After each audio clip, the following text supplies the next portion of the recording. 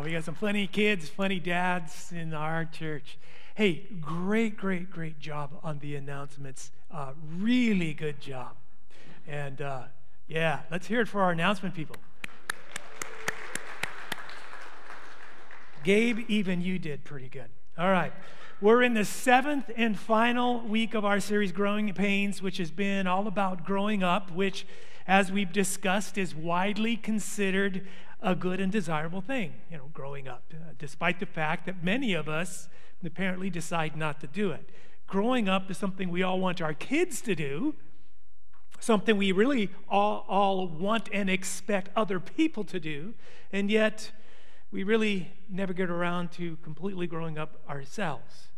We want other people to take responsibility for themselves, for their actions, for their behaviors, attitudes, and choices. We want and expect other people to be self-controlled, to learn how to share with others, especially, with us. And we want to and expect other people to be patient, to not be cranky when we don't get our way. We want and expect other people to have all these qualities and characteristics that come from having grown up, but we tend to give ourselves a pass, maybe not in every area, but in certain areas and on certain occasions. Isn't that true? And this is really important for us to come to terms with, especially once we've moved into adulthood and become parents ourselves, because we really can't help our kids grow up if we've never finished growing up ourselves. But that's not the only reason we should all want to grow up. Growing up is all about fully becoming the person you were created to be, fully becoming you. And you will never live with that sense of joy and contentment, that sense of confidence and security, that sense of peace and contentment that God intended for you to live with until you are fully you. There will always be a sense of something lacking in your life. Something will always be missing. You will sense that life is incomplete and somewhat unfulfilling. And you will be uncertain about who you really are. You will not be living out your true identity, which can result in your seeking your identity in other things and other places, in your career, in your abilities, or in your accomplishments, or your appearance. Some tragically even decide to let their appetites and their desires determine or dictate their identity, which is a recipe for disaster, and which we've talked about in depth in previous weeks in this series. But God, your heavenly Father, your Creator, holds the key to your identity, to who you really are. And you will never fully discover your identity. You will never grow into the person you were created to be apart from Him. And to seek your identity apart from Him only leaves you with a distorted, twisted, and I realize this is a strong word, but it's an accurate one, a perverted version of you, of your identity. God, in His love, grace, and mercy, is committed to you fully becoming the you were created to be, the you He created you to be. He is committed to completing the masterpiece that He envisioned when He thought you up. We may want to be content with good enough. We may want to be okay with just being okay, but not God. God loves you way too much to leave you unfinished and incomplete and underdeveloped and therefore unfulfilled, which is why Jesus said this: you must be perfect, just as your Father in heaven is perfect. He wasn't being unreasonably demanding when He said this, as some people think. What He was saying was, this is my commitment to you.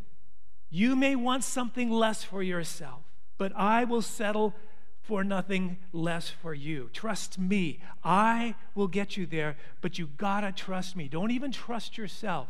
Trust in me. And I know that can seem a bit overwhelming, a bit intimidating, which is why we so quickly settle for good enough and decide just to settle into our immaturity and our dysfunctional thinking, our imperfections, our faults, weaknesses, our habits and addictions, our dysfunctional behavior, unloving and destructive words and actions. We sometimes just decide it's too hard to grow up, too much trouble, maybe too painful, especially as we get older. Can't teach an old dog new tricks. I just am who I am. Nobody's perfect. Don't ask me to change. Don't ask me to grow. I'm just me. Take it or leave it. God says, I'll take it, but I ain't going to leave it. See, I love you just the way you are, but I love you too much to leave you that way. The Apostle Paul, these are a couple of verses that we looked at throughout our series. The Apostle Paul says, I am certain that God, who began a good work in you, will continue his work until it is finished on the day Christ Jesus returns. James, the brother of Jesus, said this. He said, you must let endurance have its full effect so that you may be perfect and complete, lacking in nothing. God's goal for you is to be perfect and complete, not lacking in anything. And endurance is what brings that about. Now, today is Father's Day, and fathers deserve great honor. And in fact, if you're a father today, would you please stand so we can honor you with our applause? All the fathers in the room, please stand up.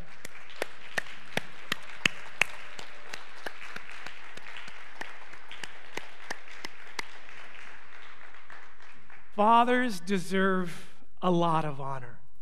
Fathers play an indispensable, vital, critical role in our lives. And of course, I'm talking about much, much more than mere conception. As necessary as that is, I'm talking about a role infinitely more crucial than that. But as many of you are painfully aware, sadly, not all fathers deserve great honor. It's just the reality. For some of you, this is a difficult day, Father's Day, because it may be a reminder of the very strained relationship you have or maybe have had with your father. Some of you had fathers who were not very loving or who were not very present, or maybe who were present for a while but then left, walked out. Perhaps some of you had a father who was outright abusive and cruel. You know, we all know there are no perfect fathers, but some fathers just gave up. They just quit trying. They stopped growing. They couldn't handle the growing pains, so they just gave up on the journey altogether and checked out. Listen, first of all, right now, if you feel like I'm maybe describing you as a father, my point today isn't to judge or condemn you or to heap guilt and shame upon you. Please know that. I'm glad you're here. You are loved here, and there is grace and mercy for you here, a new beginning. And if you had a father like that, my intention today isn't to stir up painful memories. I'm glad you are here today on Father's Day, and my prayer for you would be that today would be a day perhaps of healing and encouragement, maybe comfort for you. Listen, most of us dads here today, we wish we had been better dads. And in fact, I'm guessing that's pretty much all of us wish we could be better dads. I think we all recognize we've made mistakes and wish we could be better fathers. But some of you maybe did just give up. Maybe just did. Somewhere along the way, you just walked away. And there may be some who, listening to me today, who fully recognize that they were perhaps abusive and cruel as a father. Let me again just point out, to just say today that my point is not to condemn you or to heap guilt on you, but to rather encourage you that no matter what your circumstances or status may presently be as a father, if you're still living and breathing, it is not too late for you to resume the journey of growing and changing and becoming a better man, of growing up with God as your helper and guide. He wants to do that for you. Chances are, and this is not to excuse or to minimize your poor choices and actions as a father, but chances are your own dad was probably not a very loving dad or very present, or walked out in your family, or was abusive or cruel. We know statistically that there is a link there. If your father was not a very good father, it puts you at a significant disadvantage in becoming a good father yourself. Fatherhood is a powerful, powerful thing. Statistically, sociologists have been telling us for some time now, and the more data that comes in, the more we are finding it to be true, that fatherhood has a profound, powerful impact, for better or worse, on society. So much so that children who grow up in a home without a father are far more likely to commit crime. They're far more likely to spend time in prison. They're far more likely to abuse drugs and alcohol. They are 2 times more likely to drop out of school, 7 times more likely to become pregnant as a teenager, 4 times more likely to experience poverty, all simply for lack of the presence of a father in the home. Not necessarily even a good father, just the presence of a father. Dads, you have no idea the power, the impact on your children of you just simply not giving up and staying in there, of you just being there, being present. You say, but Pastor Jim, come on, Pastor Jim, certainly you're not advising people to stay in a marriage that might be a living hell. Listen, newsflash, when 2 immature people get married, that is often what you wind up with, okay? A living hell. But listen to me carefully, ending the marriage doesn't end the hell like you think it should or think it might. No, when you split up, all you're doing is cellular division. You've multiplied the hell, created a whole new living hell for your kids, and each carried a variant of it into your next relationship. Well, then what do you suggest? Well, I suggest, listen, from a heart of love and compassion, of care for you, I suggest this: grow up. Grow up. You make the decision to grow up. This is what our life and existence in this world is all about. You don't have to live in hell. You don't. When you grow up, what you do is you grow up toward heaven. See, hell is down, heaven is up. We all learned this in preschool. When you grow up, you are growing toward heaven. That's what marriage is perfectly designed to do, to help us grow up. Life itself is designed to do that, but marriage and relationships especially so, because marriage is when you learn what real love is. It's where you learn patience and forgiveness and how to make someone happy other than yourself. And how to not try to control the other person, but rather, as Paul said, to make room for someone's faults and weaknesses. It's where you learn to live out those things that Jesus taught us about denying yourself and laying down your life and being the servant of others, all of which is the essence of the kingdom of heaven.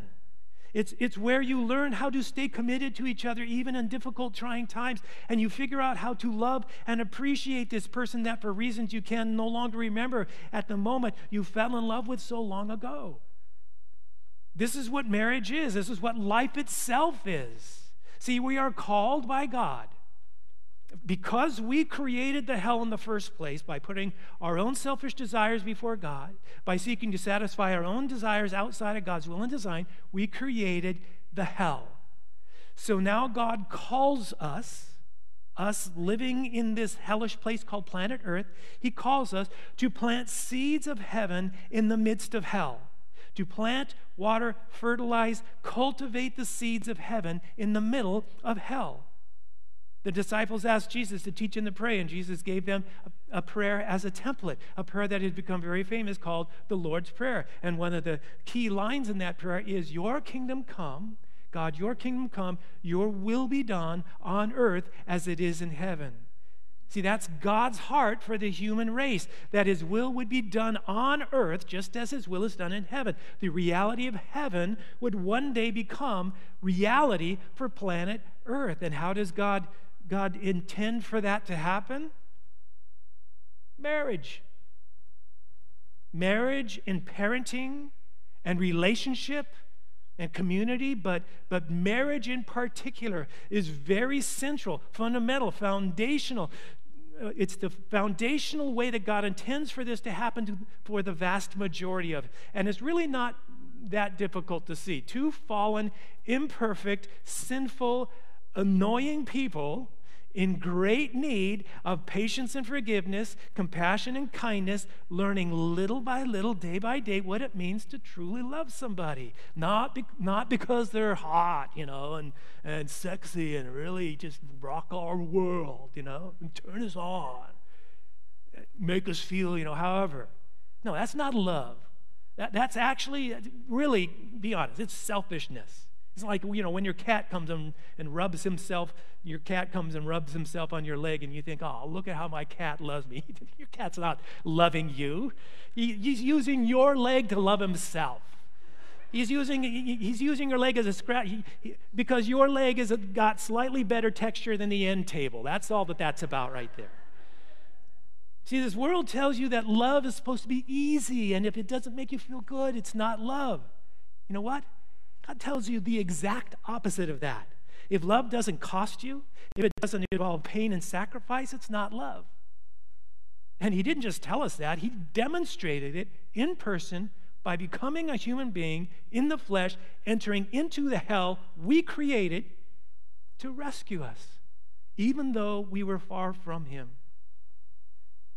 But God demonstrates his love for us in this. While we were still sinners, Christ died for us, Paul says in his letter to the Romans. While we were still far from him, while we were still rejecting him, while we were still immature and selfish and annoying, he loved us so much, he laid down his life for us. But, Christians talk about this all the time. And I fully realize that most of our culture still remains very skeptical about this, that love is worth it even when it's hard and painful. They remain skeptical. So an experiment is necessary, an experiment that God set up in the Garden of Eden, but that is being replayed over and over and over again by humanity around the world. Here's the experiment. Go ahead. Seek your own happiness first. Go ahead. Seek and pursue your own fulfillment above all. Seek to be in control, seek power, seek pleasure and self-fulfillment, seek to be first, to be on top, to be whatever you imagine yourself to be, and do whatever you imagine yourself doing. Go ahead and create a world where everyone lives like that, and what do you wind up with? Hell. People using and exploiting one another, deceiving and cheating one another, breaking promises without remorse, abuse, corruption, all kinds of evil, absolute hell, kind of like what we are seeing more and more in the world we live in today. But seek the happiness of others first. Pursue the fulfillment and security of someone other than yourself.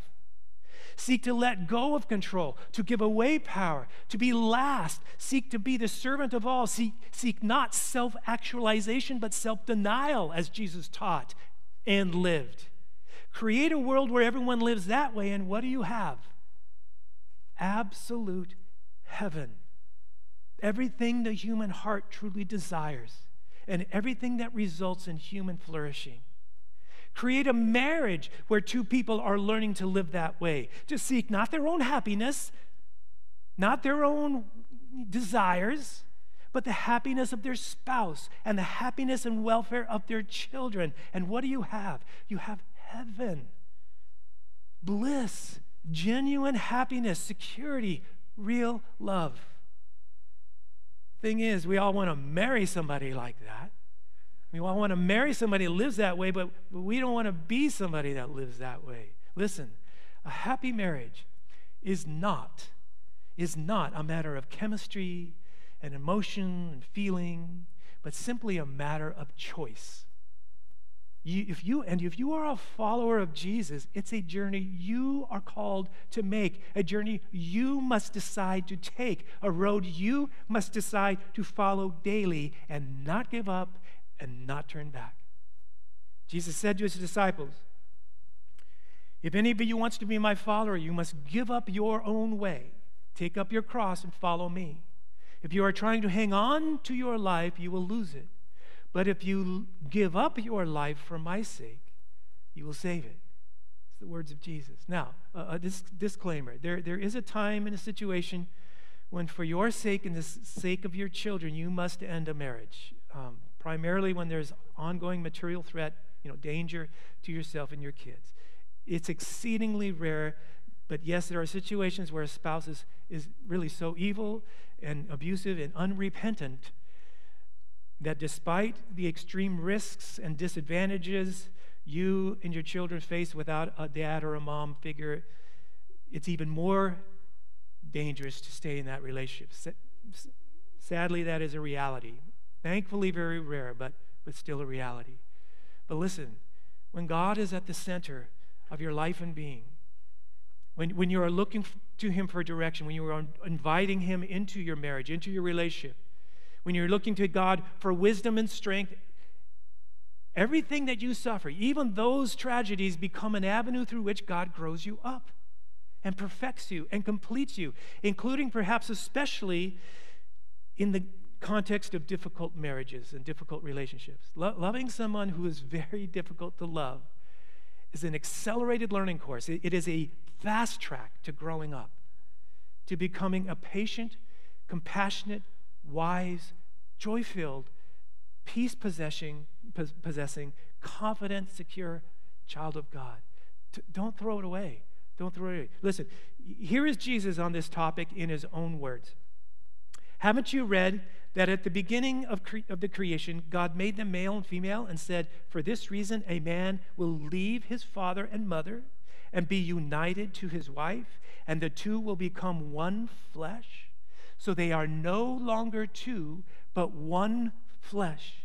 Therefore, now listen here, therefore, what God has joined together. Jesus says that when you get married, God has joined you together. It was God that joined you together, and what God has joined together, let no one separate. That's Jesus in his own words. Now, why are we talking about this on Father's Day? Well, I hope one of the things that you fathers take home with you from today's message is this, that you don't have to be a superhero. You really don't. You just need to stay in there. You just need to keep growing and not give up. You aren't perfect. Nobody is. But God is perfecting you as you stay in there, as you stay committed. Committed to your wife and to your kids, and most importantly, to God, who is your source and strength, your inspiration, your heavenly Father, your Father who will never give up on you or walk away from you. Listen, dads, you have no idea. Only eternity will tell the awesome, glorious impact you have had on your kids simply by being there, by being in their lives, and by staying committed to your wife and to your family. You've heard me say it many times. The best thing you can do for your kids, by far, best thing you can do for your kids is to love your wife. Love and honor your wife. Cherish her. Learn how to truly love and honor her. And it is something you must learn. Guys, this is not automatic for us. This is not natural for us. Newsflash, men and women are very, very different, which is by design. I remember when that book came out, Men Are From Mars, Women From Venus, and I thought, yeah, it's kind of like that. Sometimes, yeah, good analogy. But then the longer I was married, I started to realize that's way off. Those two planets are in the same solar system. Listen, God made us very, very different. And he did that on purpose. Men and women were created to complement each other, which means we need each other. And our children need what each of us uniquely brings to the family. We are incomplete without each other, and that's by design. And that's not to say, listen, it's not to say if you're single, you're not a whole person. Not at all. The Apostle Paul was very clear about this in his letters to the Christians living in Corinth in the first century. Some people are called to celibacy. Jesus was called to celibacy. Paul was called in others. Apparently, Gabe Hollis was called to celibacy, it would seem. Paul considered celibacy, again, I was supposed to be funny. Sorry, no, I'm not digging it, Gabe. He's back there laughing at me. Okay, anyway. But Paul considered celibacy a gift, but a gift not extended to everyone. Some married people consider celibacy a gift and want to put their names on the gift list. But Jesus is clear. If you've entered into a marriage covenant, it is not a gift God has extended to you. And while some are extended the gift of celibacy, God's purpose and design for the vast majority of us is marriage and family. And it is in that context that God shapes us and forms us, completes and perfects us. It's in that context that he grows us up. And he's very clear in his instructions not to bail on this process, on this journey. So I'm titling this message, the last message in our series, Growing Pains, I'm titling it The Secret. And so what's the big secret? In fact, if you read the email we sent out on Thursday, we included a little teaser. And then let me just read you the teaser. It said, if you haven't noticed by now, life is something you often just aren't prepared for.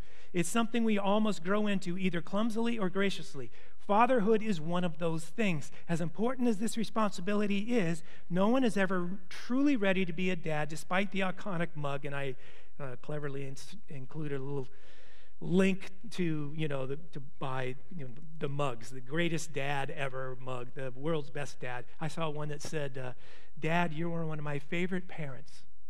I thought it was kind of fun. Anyway, the little teaser goes on. But growing into such seasons of life does not have to be painful or awkward and can actually be a joy-filled, fulfilling journey. Join us this Sunday as we reveal the secret. So, what is the secret? Well, here it is. Are you ready for the secret? And this is a secret not just to growing on the topic of, fatherhood, but for growing up in all areas of life. Here it is. If you don't give up, God will show up and you will grow up. That's it. That's the secret.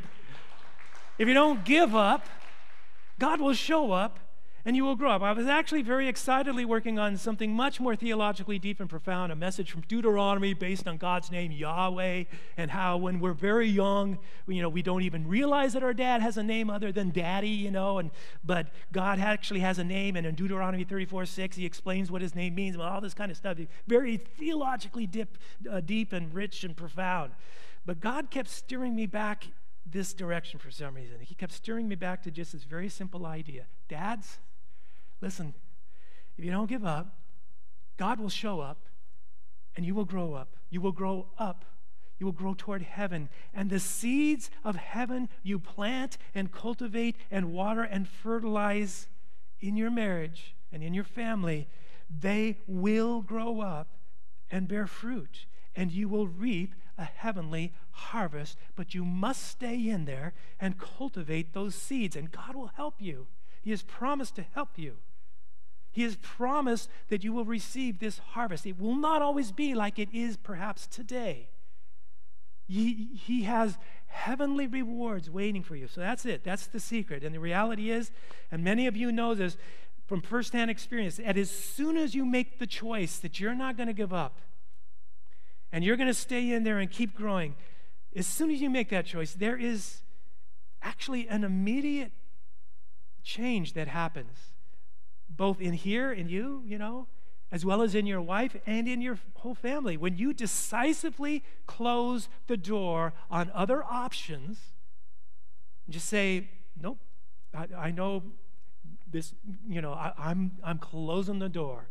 I am going to stay in there. When you make that decision, a switch is flipped, and suddenly contentment and peace spring up.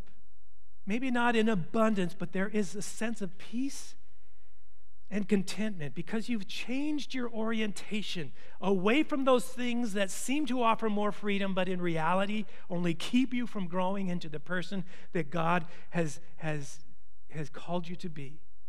You've changed your orientation away from things that will keep you from that toward your God-assigned identity, your God-assigned destiny, which ultimately is heaven. Things may be difficult and challenging right now. Don't give up. It gets better. God is at work, and he's an expert at taking what seems like hopeless, completely hopeless situations and creating truly glorious endings. If he does anything well, he does that. See, without God, we seem to have a pretty good knack at taking difficult situations and turning them into completely hopeless situations.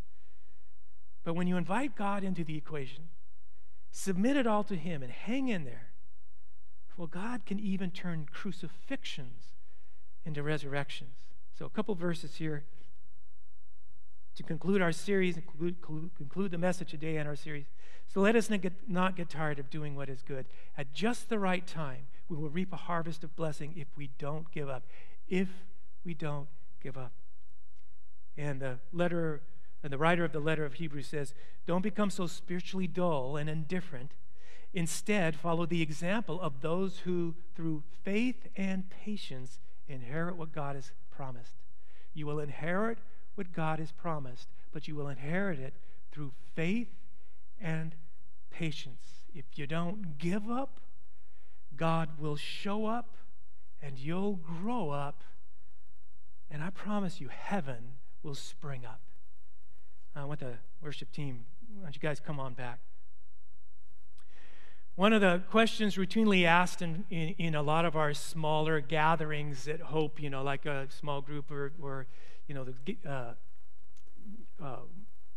those newcomers' desserts and things, orientation, we always ask some get-to-know-you kind of questions. And one of those questions is, what is the happiest day of your life? And many of you know my response, what it routinely is, it's the day our son was born. I know that's a common response among a lot of people to this question. Another common response is, our wedding day. Well, I want to share with you another one of the happiest days of my life. I need to preface this by telling you that I have the greatest parents in the world. I really do. They've been married for 68 years. They are both in their late 80s, and I could not have hoped for more awesome parents. But my parents went through a pretty rough spot in their marriage. I was maybe 10 or 11 years old. I was the middle child of 5 kids, and I remember very clearly the day my mom broke the news to me that my dad was going to be getting his own apartment for a while. That was a very sad day, but an even sadder day came just a little while longer, a little while after that, where she told me that her and Dad were getting a divorce. It was as if the world suddenly stopped turning. I mean, we had a close family. Me and my 4 siblings, my parents, we all went camping together, fishing together, trick-or-treating together. We went to the beach together, took cross-country trips in a station wagon together. Us kids would put on variety shows for my mom and dad. I loved my family, and in fact, I even liked my family. I mean, sure, we fought like every other family, but we loved each other, and we enjoyed life together. And now, all of a sudden, I am being told our family is breaking up. That was a very, very sad day. My mom and I shared some tears that day, which she did 4 other times with each one of my siblings. She had decided to tell us each separately. And I just remember praying at 10 or 11 years old, God, please don't let my family break up. And then one day, sometime later, one day my mom said to me, I have a surprise for you when you get home from school today. And I honestly couldn't figure out I couldn't think of what she might be talking about, what the surprise might be. I ran home from school that day and ran into the house, and there in the hallway were some suitcases. And still didn't dawn on me. I was still, I was thinking, what, now, Mom, you're moving out too? What's going on here? But my mom said with a big grin, she said, see those suitcases? I said, yeah. She said, those are your dad's. Your dad's come home. The happiest day of my life. And that was, 30-something years ago. That was many years ago. And the emotion of that is still very fresh. Happiest day of my life, next to, of course, the day our son was born. But I shudder to think what I would have lost during the rest of my growing up years had my dad not been a permanent presence in my house. I mean, for one thing, I wouldn't have, to my 2 younger siblings who were born after that event, two people who have literally touched countless lives in profound ways, including and perhaps especially me. It was the most powerful decision the 2 of them ever made, and it had such a profound effect on the future of so many. I cannot imagine what my life would have been like, or the lives of so many others today had they not made that choice. There's so many reasons, listen, there's so many reasons to fight for your marriage and for your family. So many reasons to say, one more time I will forgive. One more time I will love. I will have a conversation. I will work, and I will not give up. And I pray that you would do it today and do that this week and keep doing it. Keep doing it. Yes, growing up involves pain. There's no way around it. But deciding not to grow up leads to so much greater pain. Not just for you, but to untold numbers of people. Choose wisely. Let's pray. God, you are a continual source of hope, and for that we are most grateful. And I pray that each one of us this morning, as we leave this church and leave this place, that between now and next week we will hang on to that hope, that you will give us a picture of what our marriages and families can be, that they would be places of stability for our children and great depth and joy and companionship for us. And that we would also have moments, God, where we understand, come to the realization, the delight and love that you have for us because of the relationship we have in marriage. I pray that for those that are struggling in their marriage, God, would you just give them eyes to see.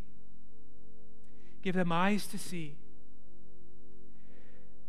that there is so much promise, so much glory, so much heaven waiting for them if they will simply endure, if they will simply not give up on each other and on their family. I also pray for the singles in this room, God, that they would make wise choices, wise decisions, and that Hope Community Church would be a place where both singles and married people are healed and where they grow together in deep love. We ask these things in your Son's name. Amen.